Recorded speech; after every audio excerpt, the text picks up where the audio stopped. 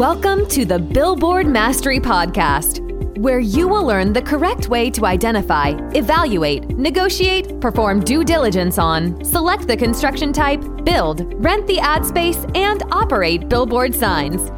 And now, here is your host, the guy that built from scratch the largest privately owned billboard company in Dallas-Fort Worth, Frank Rolfe. There's an old saying that you need money to make money. And it's partially true, but billboards give you the opportunity in some formats to make money with no money, obtaining leases and permits and selling those off. But if you want to buy or you want to build a billboard, there's no question it will require some form of capital. So how do you get that capital? That's the focus of today's Billboard Mastery podcast, is all about how to find the capital to build and buy billboards.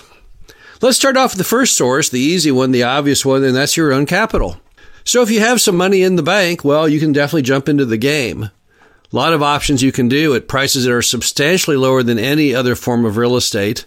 You can buy old abandoned signs, old 8-sheet signs, various signs like that for as little as $500, $1,000. And you can build wooden telephone pole signs, typically for about $2,000 or $3,000. And then, of course, the price can go up substantially if you get up into the monopole signs. Those can be $50,000, even $100,000. But again, most people have some money laying around, checking account, savings account somewhere. So even if you don't have a lot of money, you may well have enough capital to get into the billboard game. But what do you do once you've exhausted your own capital? That was the easy answer, is the money you've got. But what else can you do? Well, the next thing you can do is friends and family money. What's friends and family money? Well, just that. Your parents, your grandparents, somebody that you know who wants to invest in something new and different that actually makes a good rate of return. So how do you structure those loans? How do you work with a friend or family member? Well, you tell them what you're trying to do. Trying to invest in billboard signs. Tell them exactly what it will cost. Tell them you want to see if they want to invest the money, if they want to invest in you, loan you the money to go ahead and buy that sign or build that sign or build or buy a group of signs. Now, what they're going to want to hear is a couple items. Number one, what they get as far as a return on their money. That's often called a preferred return.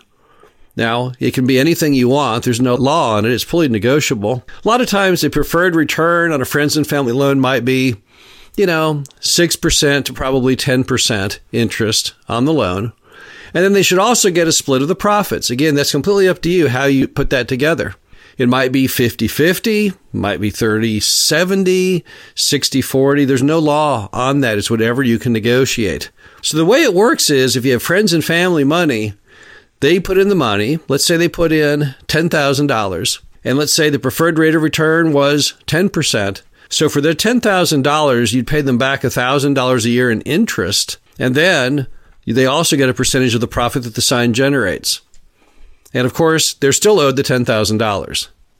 Now, if you want to get it where they put in $10,000 and you pay them $1,000 each year and 10 years later you owe them nothing, that's between you and them. But typically that's more of a family situation where the person's not trying to make any money. The average person is going to need interest because if they put that $10,000 in something else, CD at the bank, a treasury bill, a stock, a bond, they would get a rate of return and still get their $10,000 back. Now, the next option would be a self-directed IRA. That's another function of friends and family, perhaps. So what you have here is you've got people who have kind of patient money through IRAs. Many Americans have IRAs. IRAs are very, very prevalent as an investment vehicle. But it's very patient money because people can't use their IRAs until they reach a certain age. As a result, people can't tap into those for typical things they want to do. So it's what they call very patient money. It's money that's there. They can't utilize it. There's a set timer at the end based on their age before they even have access to it. And they're just trying to get a good rate of return. So it's back to friends and family again, but it's an option they may not think of, which is, would they want to invest part of their IRA into billboards? Now, you can't invest an IRA into billboards, but you can invest a self-directed IRA in any number of investments, of which, to my knowledge, billboards are fully allowed. You're not allowed to invest with art or collectibles with an SD IRA, but that's about the limitation. There's a handful of items. Read how SD IRA laws work before you do it, but people can typically convert an IRA to a self-directed IRA at a price of around $500, which is not that much money. And since it's very patient money, people are more than happy to invest in new and different things just in search of a return. Many things out there today don't pay a very good return. CDs only pay about 1%. Treasuries pay about 1 or 2%. That's less than the rate of inflation. So if you can offer them something that pays, let's say, 8%, well, that's about 8 times more per year than a CD would make. So a self-directed IRA, known as an SDIRA, is one more option of friends and family investing. Now let's move on to the next option, which is to get a bank loan. So how do you get a bank loan to build a billboard? Well, it can be somewhat difficult, but it can well be worth the effort. Let me tell you my first billboard loan. I went to a small bank in Dallas to get my first billboard loan. I went to a loan officer at the bank and explained I was going to start building billboards. And I explained to them the value of the billboard and why it was a good thing for the bank to make a loan on. Because when I built that sign, the various parts of that sign had value. And the value of the sign when I got it done was more than the cost of the parts. So I would explain to them if I built a sign for $10,000 and rented it out, that sign, because as an income property, might be worth $20,000, $30,000, $40,000, $50,000, but they were only going to finance $10,000. I must have been good enough at explaining it to the officer. He decided to give it a whirl. He thought he would do one small loan just to see if I could make the payments on it, which I did. So, as you can imagine, I went back to them and I did it over and over and over again. I did it over again so many times, I eventually exceeded the entire bank loan limit of the bank. Bank back then had a loan limit of about $500,000, and over the years, the total sum of my debt exceeded $500,000, all done in little increments of one sign at a time. It really shocked the loan officer, of course. He never dreamed it would grow to that big of an empire. So, ultimately, when I exceeded that, I had to go find another bank, a bank that could give me an even larger loan limit. Kind of like the limit on a charge card. I had to change over from a Visa to an American Express card. Once again, was able to pull it off by simply explaining to the bank how safe their money was.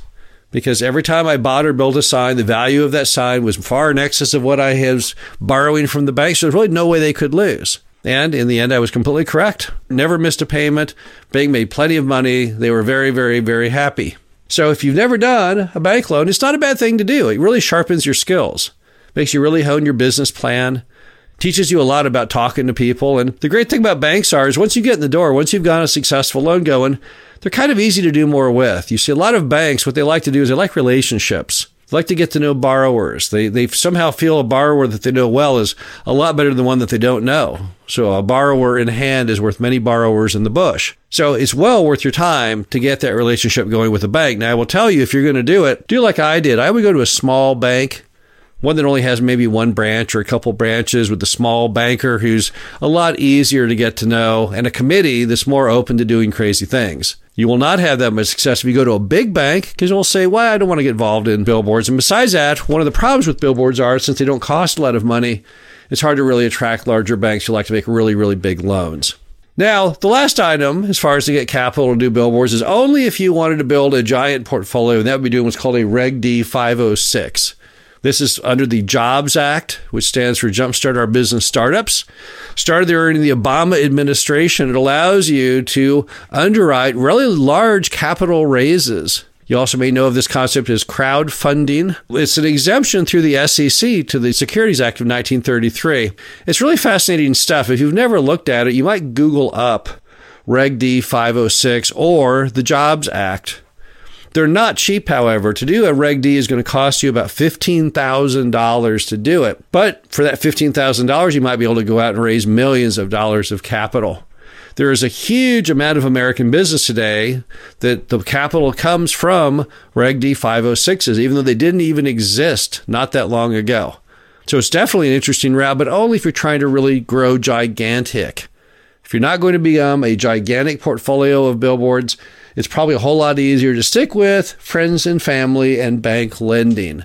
But if you want to go the extra mile, if you want to build something huge, then a Reg D 506 is probably your best option.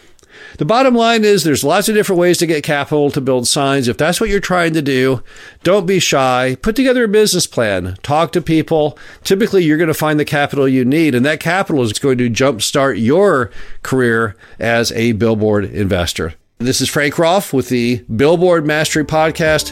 Hope you enjoyed this. Talk to you again soon. Thank you for listening to the Billboard Mastery Podcast. Be sure to visit us at www.billboardmastery.com, where you can find past episodes of this show, plus an array of information to help you successfully build, buy, and operate billboard signs.